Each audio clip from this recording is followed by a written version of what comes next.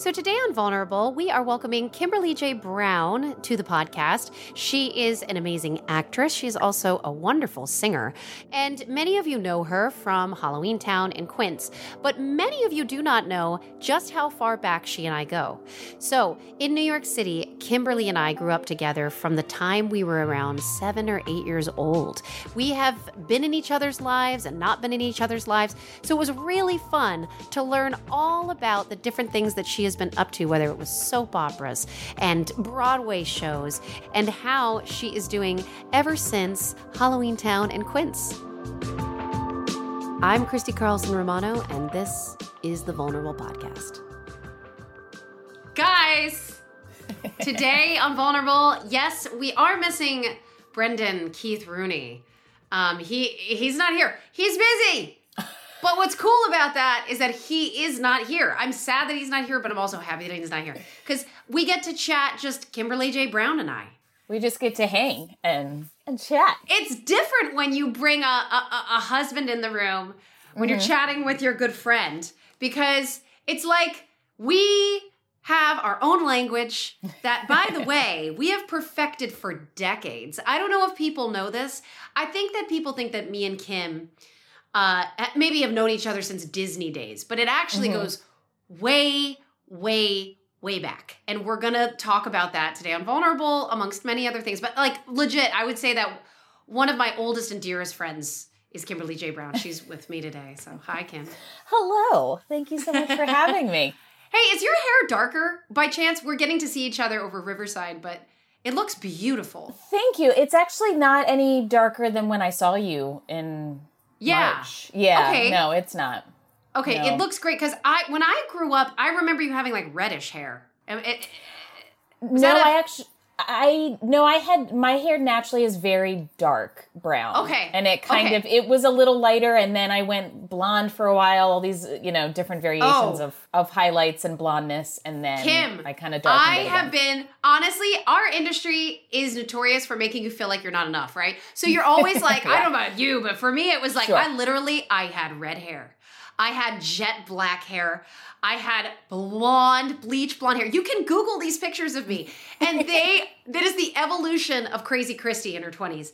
And it's like, I remember exactly where I was in my emotional, I don't know if you want to call it like upheaval, but I could be like, oh, that's why I went blonde.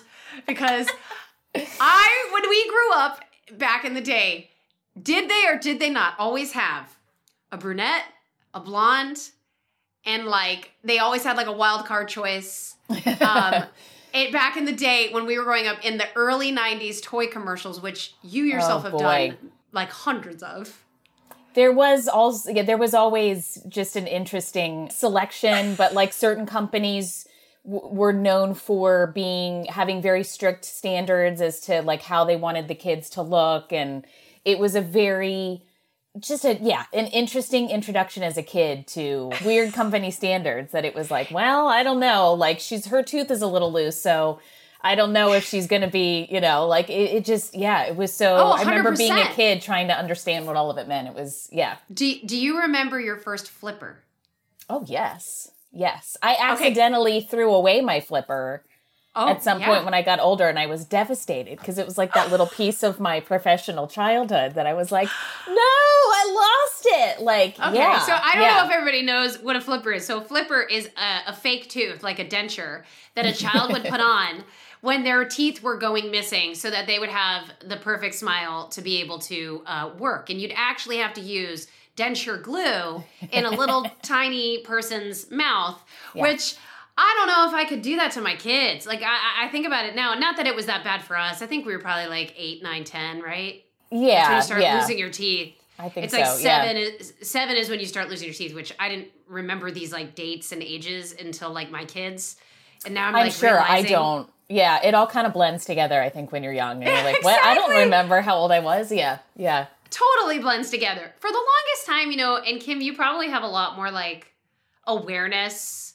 But tell me what you think. There is so much of our childhood that is missing for me. I'm not saying this is trauma-based or anything else, but right. it could also be that we learned so much at such a fast rate. It wasn't that we were just learning piano. It wasn't that we just were learning, but like we were not only perfecting our little crafts as fast as possible to book as much work as we possibly could in a competitive environment with other kids who were learning as fast as they could to book as much as they could, but we were also learning different material like all the time. And if you weren't going on the audition and learning that material, you were meant to learn as much material as you could so you could bring it into an audition room. Yes, absolutely. And I was on a soap when I was a kid. I started on the show when I was eight or 9. I was on the show for 5 years, and that was the best kind of training ground in that sense, because not only did I work with great people, but we would do at least an episode a day. And it was just, the amount of dialogue and scenes, like it was just pages and pages, and that was kind of the norm for me in a sense. Like that's what I kind of started with. And so everything else after that was like, I could, but I think a lot of it, I think it was kind of a combo. I think I understood a lot of it, but some of it, I did have a good memory in the sense that I think I was able to pick it up quickly. So it was probably a combo of me seeing some of it and then either having my parents read it with me or run it with me kind of thing. But it's amazing because I think about that now because I was just on General Hospital for a little bit last year. And I was like, oh, yes, here we are back to like an episode and a half a day. Like, my adult brain doesn't work like the kid brain did. Like, I got to take a little bit more time with these lines.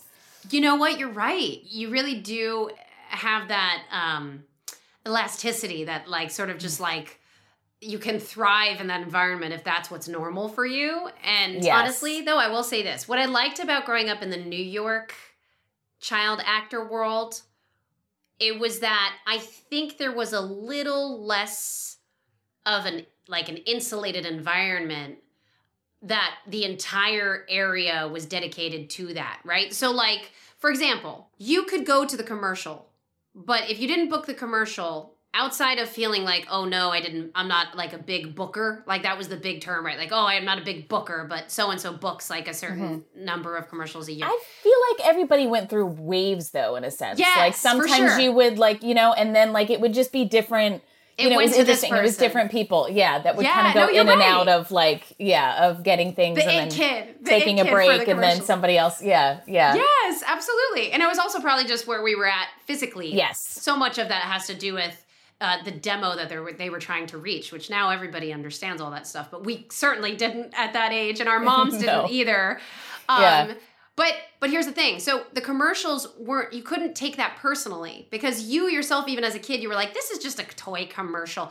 Meanwhile, it was the Broadway or it was the theater auditions that were the intense, the cattle calls, the open calls, those ones for me were more like, this is like life or death, like leave it on the pavement, sing your heart out.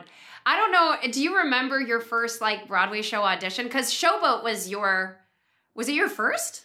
Showboat was the third show I did. That was oh my gosh. I remember my first one. It was a play at Lincoln Center called Four Baboons Adoring the Sun. It was a John Guare play. I remember and I was 7, I think.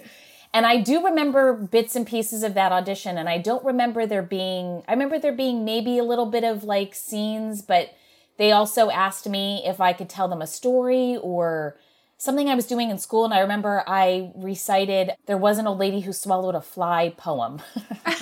And that was You're the like, audition. I nailed that audition. I'm like, I knew that one. Nailed it. I do remember auditioning for Les Mis and singing solo at 8. And I think about that now. And that's another one of those situations where I did not have the same nerves that I do now. There wasn't always that same level of like pressure and awareness with me as a kid. It was like, 100%. Oh, this would be really cool.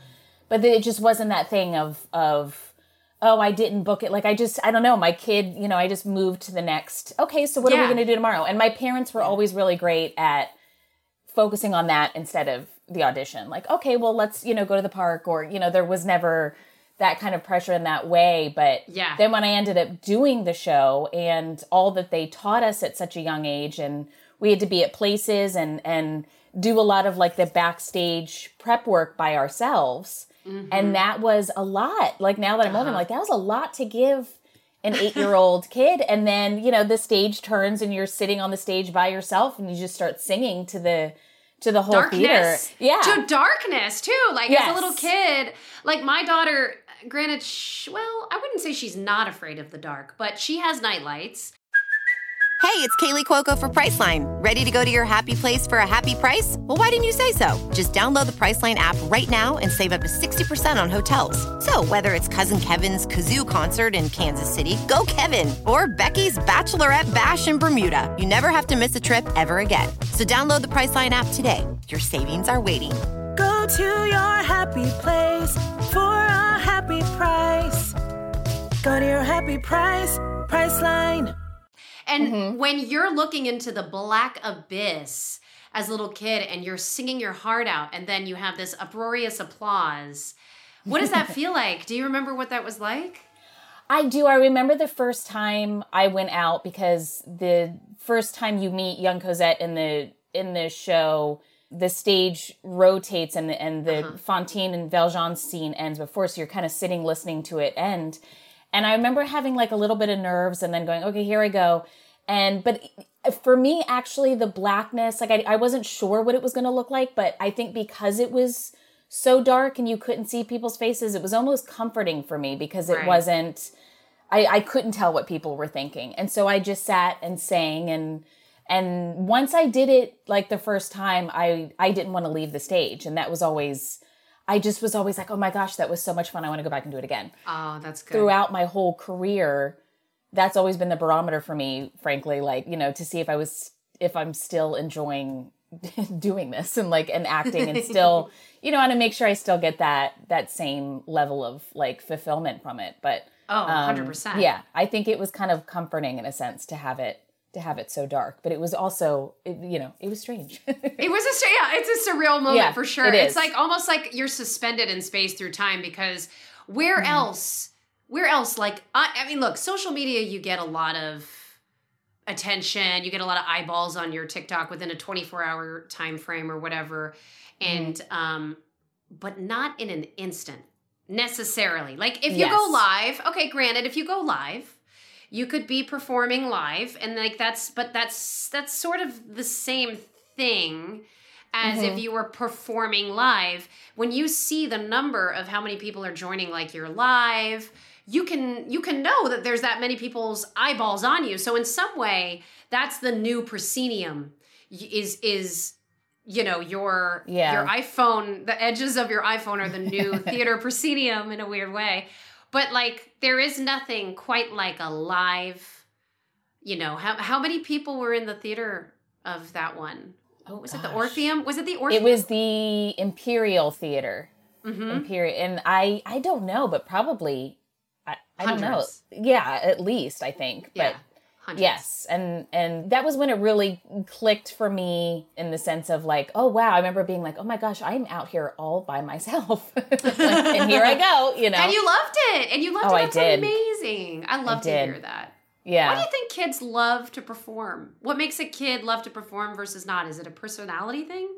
Perhaps. I mean, I think I always enjoyed trying on other personalities and other behaviors and characters and stuff. Is one of the reasons why my parents put me in it was like a performing arts or some kind of class, because I was constantly dressing up at home and just, you know, doing stuff in the mirror, and like, just, I had several imaginary friends. Like I was very busy in my life. You were very busy.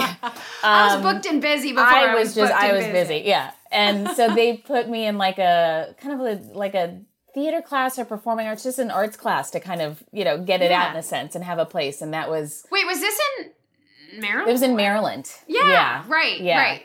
And then we started, I think the story goes, if I remember correctly, from what I've heard, because I do not remember this class at all. Of course not, right? I was like 4 or 5, and some talent scouts came down from New York, and I think I was one of the only ones.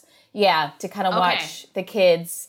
Okay. And it was never really like, I think my parents' goal in the sense of like, let's put her in the class so she can get into the business. But the people came, and I think I was one of the only ones that they said, well, if she ever wanted to do it professionally, like we would recommend like that she do it. She seems like a good candidate. And come to New York. And see, Maryland isn't too far from New York City. No, what was it's it only like like for you? a 4-hour drive. So we started driving back and forth and auditioning and that sort of thing. And right when I did a little bit of print, I think I did a music video. I did my first national commercial I was cut out of. And then I think You're okay about that though. No, You're I'm still okay. I'm totally She's fine. fine. We've accepted it. No, we have years of therapy later. No, I'm kidding. Believe me, there have been several things that I've been cut out of since then. So it was only it was an early like preview of this is your life. This is the career you're choosing. Enjoy. But right when we're kind of going, okay, this is, maybe this is where we kind of slow this down and this has been fun, is when I booked 4 Baboons Adoring the Sun. And then I kept working from there, and we got an apartment in New York, and like it just, then I did Showboat after Les Mis, and then I was doing Showboat and Guiding Light at the same time for a bit. I think about that now and I'm like, woo, like. Yeah, that is crazy.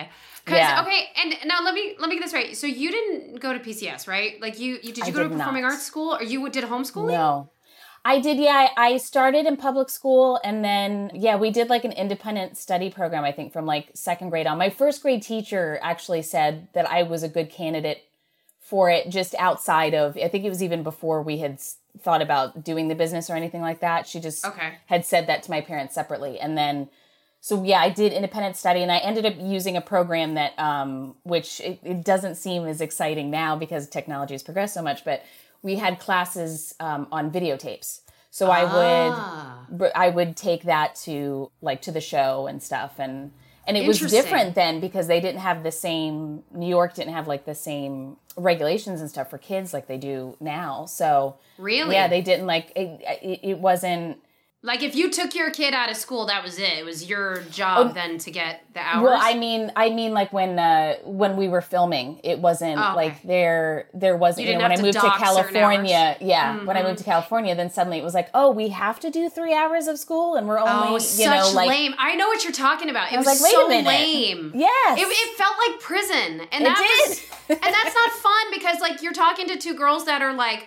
You've got like a CPA like license, right? Like I don't know if a lot of people know how smart of a cookie you are. I have an associate's in accounting, but please don't ask me to balance a damn thing because If I get in trouble, I'm coming to you. Okay, I have the taxes, and then I ended up getting a bachelor's in business management because I wanted to. And it's funny because that was your choice to get educated in that regard, and you're still in the business. A lot of people really made education unsexy. I don't mean to use that term in relation to the childhood development, but they made it seem like it was not meritorious. Like it wasn't something, and I hope I'm using that word right because I need more education. You are using a lot of fancy words today. I'm here trying for it. Really hard. You're doing great. Please feel free to troll me. So wait a minute. So you're independent studying. Obviously, I don't know if people understand how crazy that is to do 8 shows a week as you said, a 7-year-old.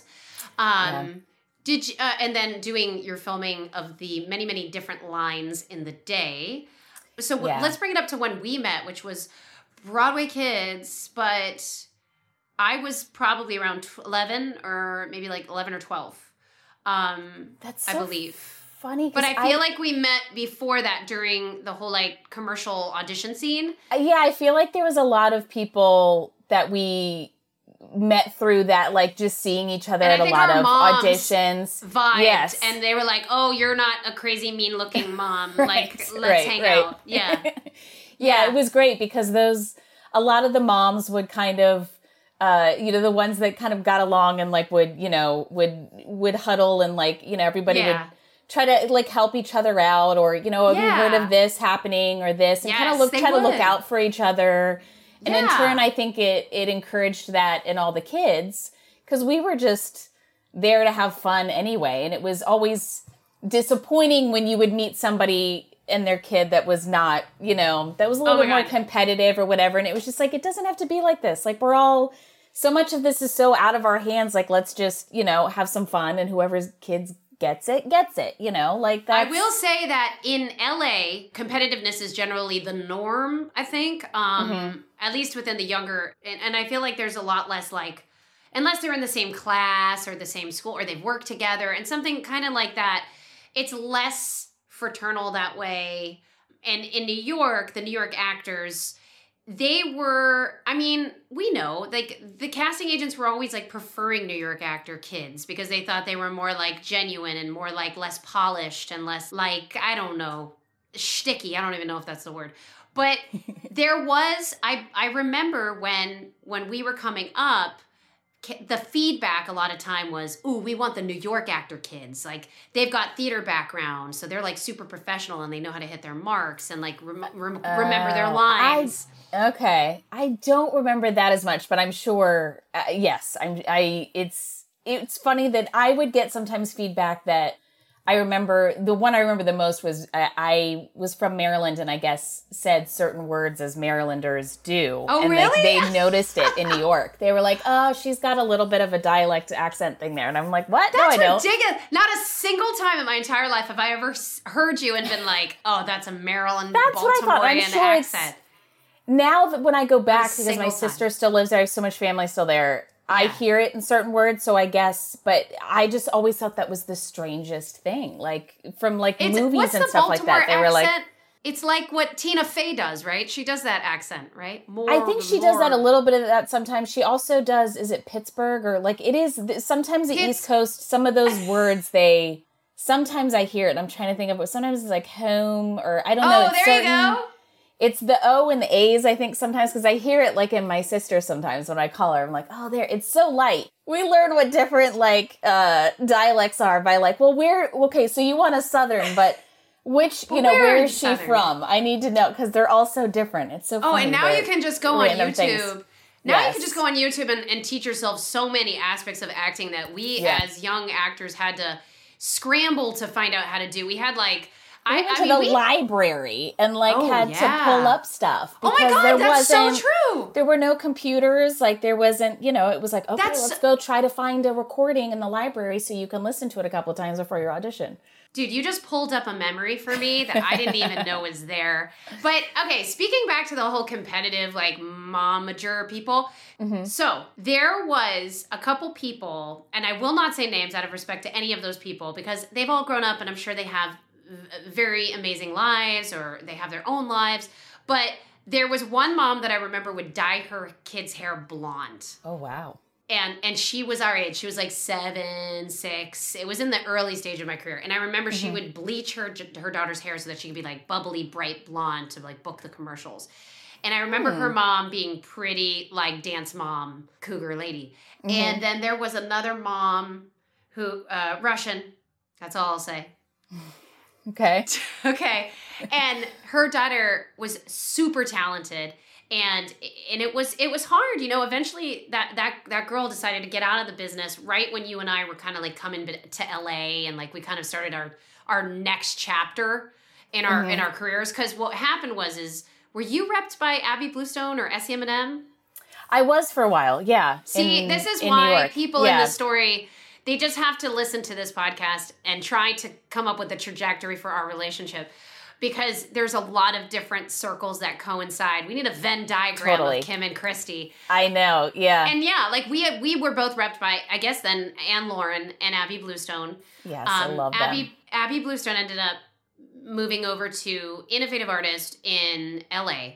Mm-hmm. And Abby was the reason I moved. I even tried to go to LA right after my Lincoln Center show, Parade, was had kiboshed. And we got severance pay because Livent went broke. And so we had like 2 weeks of pay. Oh, and Showboat was a Livent show, but I think I left the show before it ended, but it was probably a little bit, it was probably before Parade. Maybe Parade was, when did you Footloose. So Footloose became like this new version of Broadway where people were coming to Broadway to be entertained, not to be moved and like, throw the Tony nominations around. Like it wasn't like that sort of high art form anymore. It became... I saw it on Broadway. It was great. Footloose? Yeah. I didn't get to see it. But see, and that's the thing is like when you're on like a Lincoln Center show, people can't help but hate on that commercialism. And that was when basically Disney was coming into Times Square and fixing it up. You and I were auditioning in like the 90s Times Square. You know what I mean? Like that's where we were going. Well, how did your mom deal with that? So was she like super strict about keeping you safe? How was your mom? Because I know mom was they nuts. always, yes. I do remember, I mean, I still use it to this day in the sense when I'm walking around wherever I am, really. But like, there was always a sense of, they taught us about how people would come up and try to, in teams, and try to talk to you so that one person could come up and like try to take something from you while the other one distracted you. And like, there was these certain things that they taught us about, like, because they were like, New York is not, you can't trust everybody that comes up to you. And, you know, you always walk with a purpose and like all these things that I learned very young that I feel myself doing sometimes when I'm stopped like in LA or whatever, you know, you kind of look around a little bit to make sure, you know, you're always aware of your surroundings, I guess. And that was something that was ingrained in me very young because of New York. And because it happened to us, I think, at least once. Really? We had a bag mugged? swiped. Well, it was like, I think we were unloading some bags from the van or something one night and somebody distracted my dad and there was some bags out on the street. And so somebody else walked by and literally just picked one up and walked off. Okay. Maybe that was also one of those times that, you know, my parents used as a learning, a lesson, but it was like, oh, wow. It was just so quick and, you know, nothing scary at all or anything like that. But it was just like, it showed how easily. And I think there were some other times too, but it was, hey, do you remember that one apartment building that everyone wanted to live in because it was rent controlled and super cheap and affordable? It was the Equity buildings. And you'd have to get on a lottery to live in these places. And they were on, and still are, I believe, 43rd and like 10th and 11th like avenues. Like they're way down there. I don't know if they're still there, to be honest, because of how real estate market is these days. But totally, they were meant to be housing for the theater actors. And so they were rent controlled. You know, people would sublet them out if they went on tour. And so you'd be able to find like, you know. Okay. But I that don't was remember that as much. We had this same apartment down on the Lower East Side for years and years. Oh, wow. Yeah. Really? Mm-hmm. Did you guys end up buying it or? No, I think we just ended up, we were up in the Upper West Side, I want to say at first, and then we were down on the Lower East Side for years and then ended up moving to California after that. Okay. I was still going back and forth too because I was finishing up a storyline on the soap, and then I think it was then I got Halloweentown and Tumbleweeds back to back, and I kind of had to go, okay, sorry, like I can't do Guiding Now, you know Light what's anymore. crazy? You and I kind of crossed paths so many different times, but what I find really interesting, Kim, is that you worked with Disney Channel way before I did. Oh, I did? I don't remember. Yeah. See, I don't remember what, because I think, So I was 16. I guess that makes sense, because I did Halloweentown when I was 13, because that was like the only second or third ever original Disney Channel original movie they did. Okay. And I remember, I think the first time running into you was they did like a premiere for Quince. And that was, I think, when I remember running into you in like Irvine or something. It was my God, really? You were Orange there. County. Wow. It was really? like, the amphitheater down there. I remember it was like a little event they were throwing for the release of the movie. And I remember you were there and I was like, wait a second. Like, Man, and I that think must you have were been- already doing Even Stevens at the time. Like, Oh, wow. because That I must was have been- okay. probably 16 Well, I'm 30. or 17. Okay, so I'm 38. How old are you? I'm 37, but I'll be Okay, so 38 we're the later same this age. year. Okay. Yeah. So you were 16, you were like 16, 17 during Quince? When Quince came out, yeah. So I then shot that Quince when means I was that we 16. were filming. So I think that was, because I knew you were working on Even Stevens, but that was, I think, the I was gonna first say, time we why actually were- ran into each other. Why weren't you on Even Stevens? Why weren't you on more Disney Channel like original shows? That's interesting to Couldn't me. tell you. I don't know. It's weird how they were trying to set apart. So, you know, they had Lee Thompson Young. They had the Jet Jackson franchise, which was very different than, they were doing a lot of different things. The first generation, which you are the first generation of Disney Channel stars. you're probably one of the first. You know what I'm saying? Like, yeah, really? Yeah, I guess in that first wave of when they were really launching, all their original movies and everything. Yeah, there was the Jersey. Yes. And there was the famous Jet Jackson. And a lot of those, I think, were shooting in, well, the Jersey was in Burbank or something like that. But Jet Jackson, I believe, was in Canada. And it was a big show for them. Mm-hmm. Otherwise, all Disney Channel had was like Mickey Mouse Club repurposed, like, reruns. And they did a lot of concert content. Like, yes, I did go to a concert. I did go to a like Jessica Disneyland Simpson concert. Yeah. Yeah, Music this one was Mania like a or whatever. random stage. But yeah, there was some of those events sometimes that they would be like, hey, do you want to go? And I'm like, yeah, okay. Yeah, right? Yeah. It was fun. Mm-hmm. It was a fun time to and be around. so weird. That was another one too. Oh, that was in yes, the early, of course. In the early days, yes. Oh my gosh, so weird. I almost forgot about that show, which should not be forgotten. It was a great show. No, it was, yeah. So they were experimenting with all of these different, like, very different shows. Mm-hmm. And now when we look at them, it's almost like you know the content you're getting when you're turning on a Disney Channel show. Like, yes, there's variations of it. Is it animated? Is it not? Yes.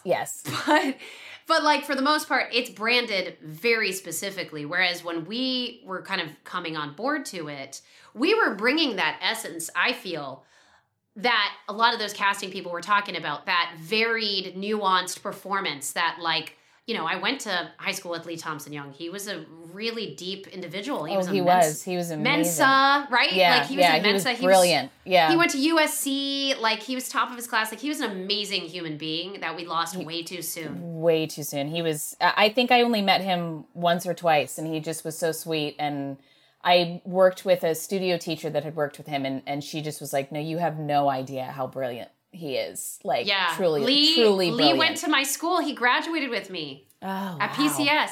So PCS, for people who don't know, is called Professional Children's School. Props to them.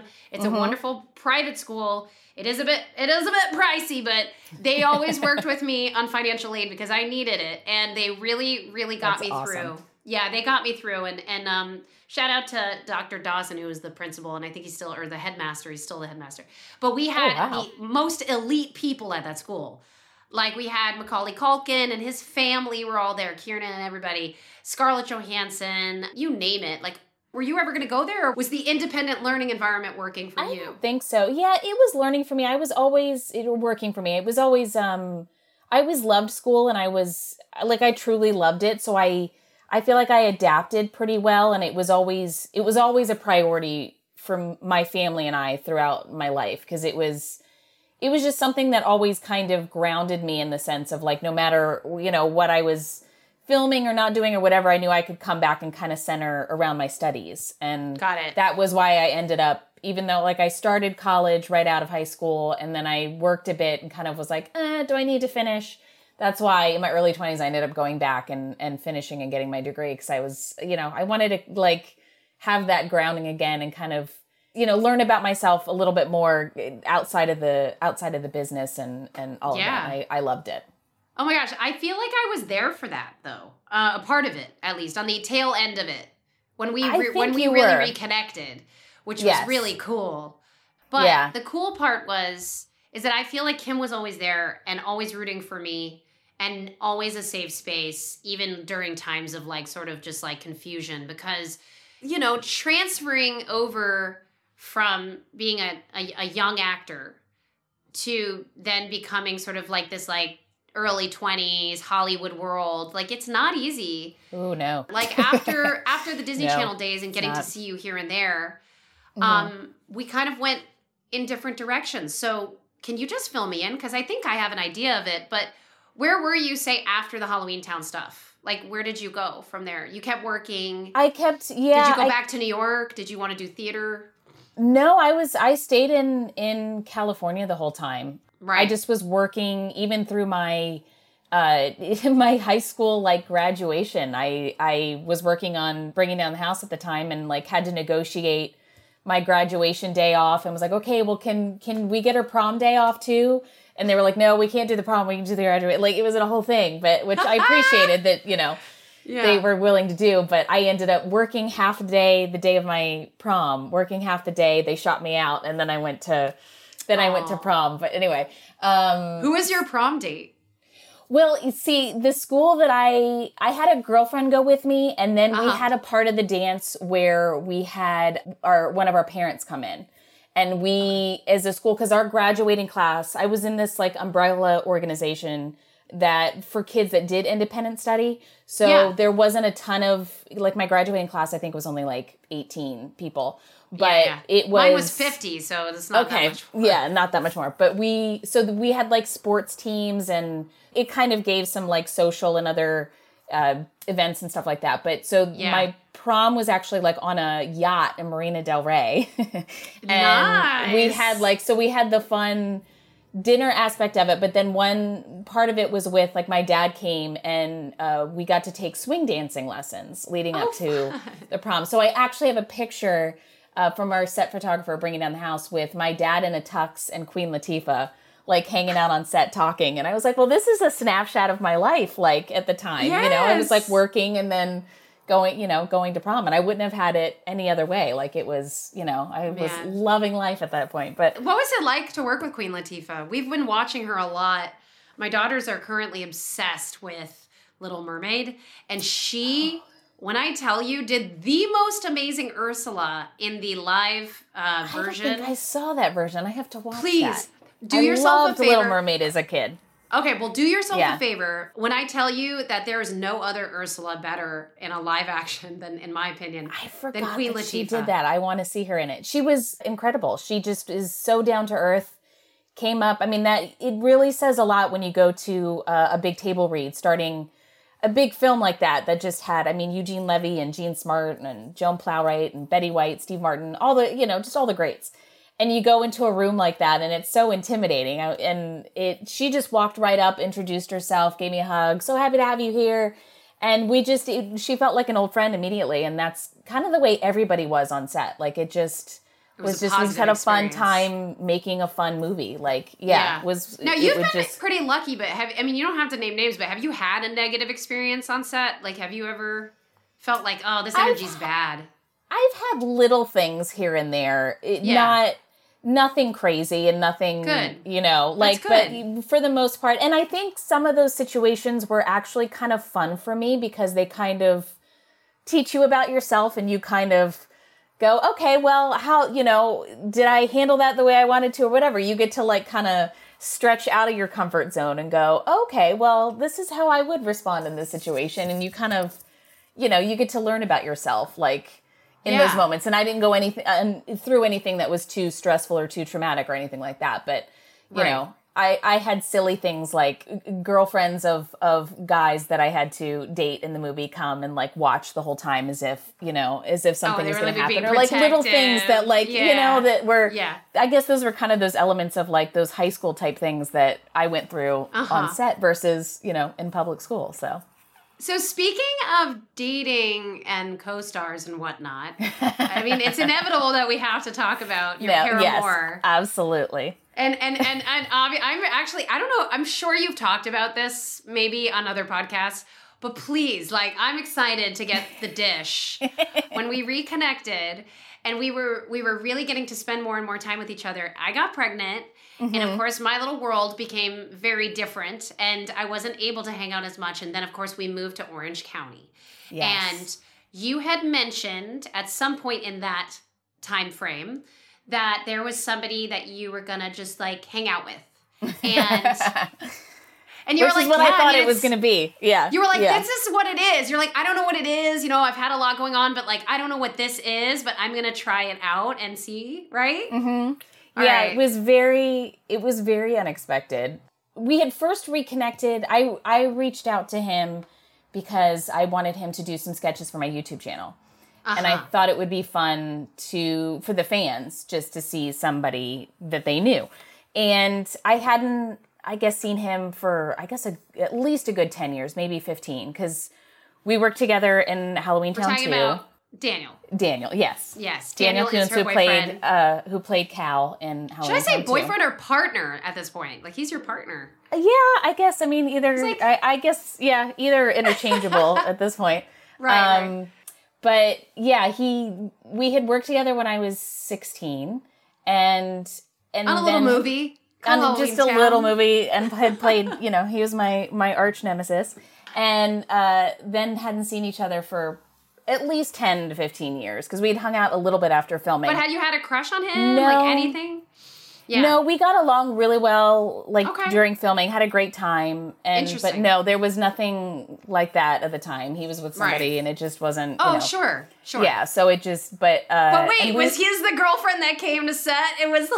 No. Okay, because totally that would have different been movie. like, she was right. No. No, totally different movie. So we had hung out a couple of times after working together, but then we kind of stayed like Facebook friends for like 15 years. And then I was like, oh, that would be cool. So I reached out to him, and so we ended up getting together to like have a drink and just chat and catch up.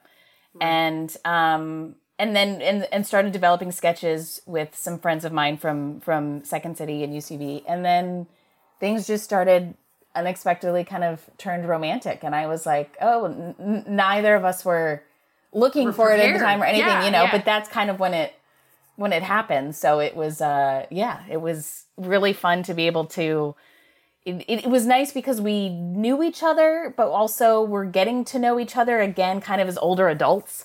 And, we had that friend aspect that kind of, led to more, which was, it's kind of nice when it happens like that.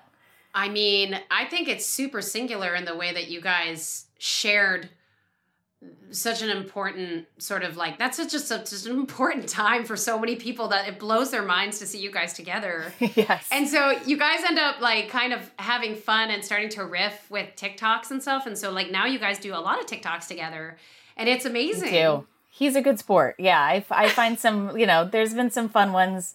He'll usually jump in on some fun trending dances that I feel like we can get away with doing, that we don't look like we're, trying to be, like some of the dances that come up, I'm like, oh, okay, that's not happening.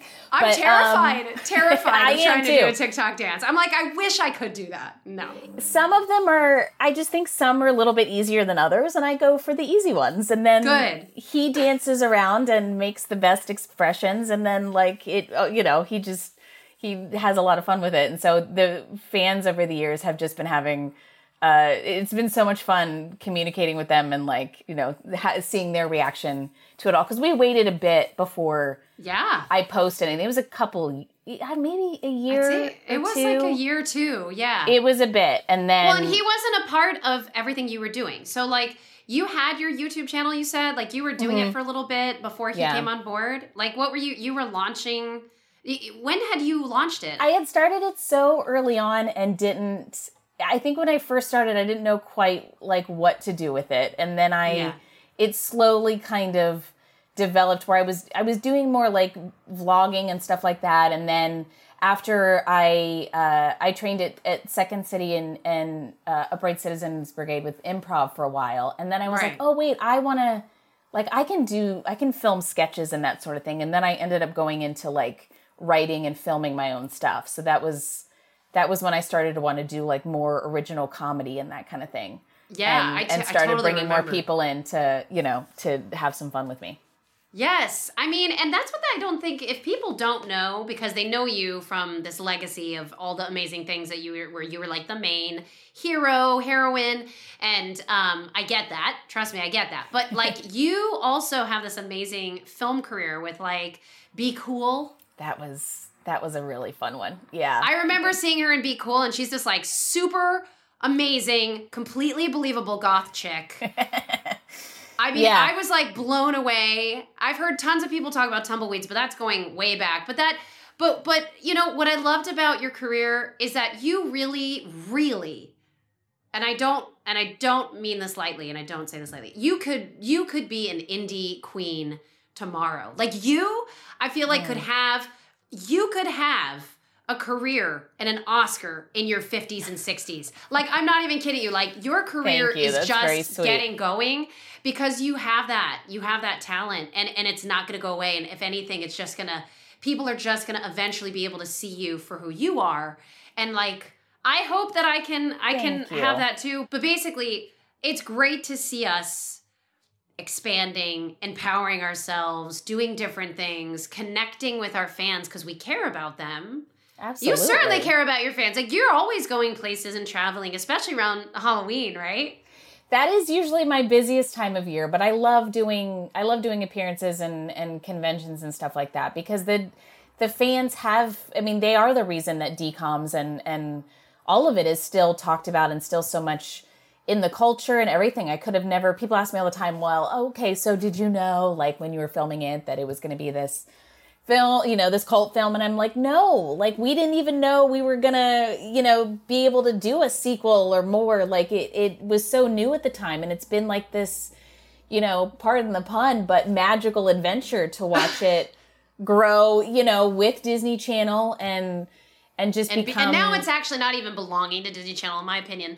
These memories that we've given these kids, they far outweigh the hold that Disney has within its streaming service or channel. Like, these kids, they love us independent of the DCOMs and the memories that we were able to give them. And I'm sure that we're grateful to, the Gary Marshes out there that were in charge at the time. But at the same time, this is what we've created. This is our legacy, that our childhoods and all of the predating experience that we had in New York and all the training and all of the sacrifice that, we kind of did have to make to get to that point led us to be those young performers. And it was a privilege. I know you don't take that lightly as well. You're just like me. Absolutely. I'm so grateful. And I so appreciate, I appreciate that anybody watches anything that I do, but it's incredible that they still watch it year after year, and then to be a part of family's traditions. And I get so many notes all the time of just what it means to their family and to them. And there have been so many days now that I've been having a rough day and I get a note from somebody that just touches me so deeply. And it's like, it gives back to me in a different way. Because people always ask me, like, oh, are you ever tired of talking about Marnie? And right. Or, do you ever get sick of it? And I'm like, that would be awful, first of all, because it's not like the fans are the reason that it's a part of, that it's a part of everything. And if I can bring a little bit of joy to anybody, especially now, but like, that's such a privilege. And that's true. Nostalgia did not exist the way that it exists now. And for us specifically, when we were growing up, this is a whole new phenomenon in the way that people are kind of glomming on to this past in a way that's almost cathartic. And it's not just, oh, get over it. Like, it's just not that simple. And people listening to this obviously are fans and following you. And so, okay, so can we just get you, or can I help you produce some sort of amazing, not official, like, Halloweentown-esque movie? Like, what do you want to do with your future? Like, what are your goals? What are your wildest dreams? The fans definitely, they would love to see, another, they ask me all the time. And I'm like, well, sure. they know that I'm open to it if they, ever decide to pull that trigger. Like, and it's, right. But that's another thing that still amazes me is just that I get literally asked that every day on social media. And it's just, it's such an honor that people, still want to see what's going on. But well, and if it wasn't Halloweentown, though, I'm sure it could be a character that you create that's you now, that represents the kind of woman you are now, and or even just that kind of archetype of a heroine in a magical world. And like, yes, because again, I was actually reading a couple books lately that I was like, oh, this would be a fun, this kind of story would be a fun story to kind of like be a more mature side of like a lot of that genre, There's so much, especially it's such a bigger genre overall than it was even when Halloweentown first came out. I mean, oh my God, the Harry supernatural Potter and all of that. Yes, yeah, absolutely. Yeah. It was before Harry Potter. Yeah, all those amazing characters and different shows and movies that have come out since that have really just expanded that whole, all of the possibilities and the imagination of that world. Yeah, for sure. Yeah. Oh my gosh, so good. Oh, Kim, thank you so much for like sort of just only brushing the surface of sort of who you are. I'm always just so happy to chat with you, to reconnect to my past and not be ashamed of it, because we've worked really hard. And it's nice to talk about it, and in a way that's framed in a really just kind of like, I want to say normal way, but it's a healthy way. I think there's many ways of looking at it. Like, there's days when I have hard days and I want to like blame, or I want to be negative, or it's rare, by the way, because I've really kind of outgrown all of that with empowering myself into making my own opportunities. And you have done an amazing, amazing job at that. You have built just all of these incredible projects. I'm so impressed and admire what you've built over the past few years, truly. Thank you, babe. Thank you so much. I know you mean that. And the other cool thing is that I love that you're working with Lacey on Hallmark movies, and you're back into the soap game. What else? Where can we find you? Like, tell us. I have, I actually did an episode. I was just thinking, I don't know if I'm allowed to say which one. I guest starred on a Disney animated show. Oh, good. I did a voice. And I don't know if they've said it yet, but it's one of their shows that's on Disney Channel that I'm hoping it's coming out at the end of the year. But fun. That was really what was that like? What was that like? It was a blast. They like, oh my gosh. Yeah. It had been a minute since I had been in the animated booth like that. I did a lot of that when I was younger, and I did Bugs Life, and I was the voice of Silly Rabbit Trickster for Kids for a while, and like cool things like that. But it had been a minute, and I just. Oh man, I had so much fun, and it was crazy that we did like a whole episode in like 45 minutes. It's incredible, the different, but I so admire people that work in that genre so consistently, because it's incredible what they do with so little in front of them, without a camera in front of them. It's awesome. Yeah, it is. And you have a beautiful voice too. I don't know if people realize that, but your singing voice, your speaking voice, everything. So then where else can we find you? Obviously, you're on TikTok. You're on YouTube I am on TikTok. I am. I'm working on some like longer form sketches for that. Cool. So I'm on that. I'm on Facebook and Instagram too. And then I've got my Etsy shop, which we work on year round. It's grown into graphic tees and keychains. I started it with custom paintings years ago, but now we do patches and greeting cards and all kinds of stuff. So that so keeps my like creative juices flowing when I'm, not auditioning and not working, which is nice. That is so fun. I know, it is really cool. Okay, well, there you go. So we've got TikTok, we've got Etsy, and also from time to time you will be able to catch her at a Comic-Con. We just did 90s Comic-Con together. That was a lot of fun. That was a blast. Yeah, I'll be in Gatlinburg in July in Tennessee Daniel's actually doing that one with me. We're doing the Smoky Mountain Fan Fest in July, and have a few others probably coming up. But yeah, those I love those, because you get to get out of like the day-to-day aspects of the business and kind of reconnect to the amazing fans and why we do all of this. And to kind of tie it all back around, I think I probably learned that best from Debbie Reynolds, actually, because she was so great with fans, like so appreciative. And now that I look back, older, I realize that she kind of showed me what a gift it is to be able to perform and for people and make them happy. And so now that is always just, my highest goal. You get to carry the torch. And my highest goal is just to try to, just help people have a better day. Amen, lady. Thank you so much for sharing everything with us. And, obviously I wish you well, and I hope to hang out with you soon. And maybe even do a double date. That would be great. Either the next time you're out this way, or it's been a bit. Yeah. It's been a minute since I've been in Texas. Well, I love you, Kim, and I'm always here. Thank you. Yeah, thank you for. Of course, thank you for having me.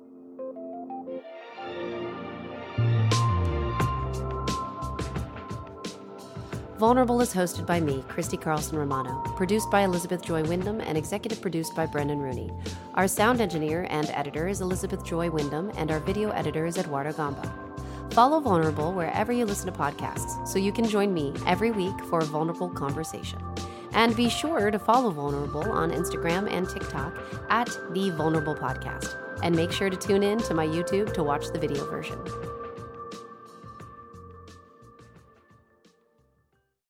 Hey, Drew Scott here, and I'm Jonathan Scott, reminding you that life's better with a home policy from American Family Insurance. They can help you get just the right protection at just the right price and help you save when you bundle home and auto. Kind of like Goldilocks and the Three Bears. It'll be just right for you. We love a custom build. American Family Insurance. Insure carefully, dream fearlessly. Get a quote and find an agent at amfam.com. Products not available in every state. Visit amfam.com to learn how discounts may apply to you. American Family Mutual Insurance Company, SI, and its operating company, 6000 American Parkway, Madison, Wisconsin.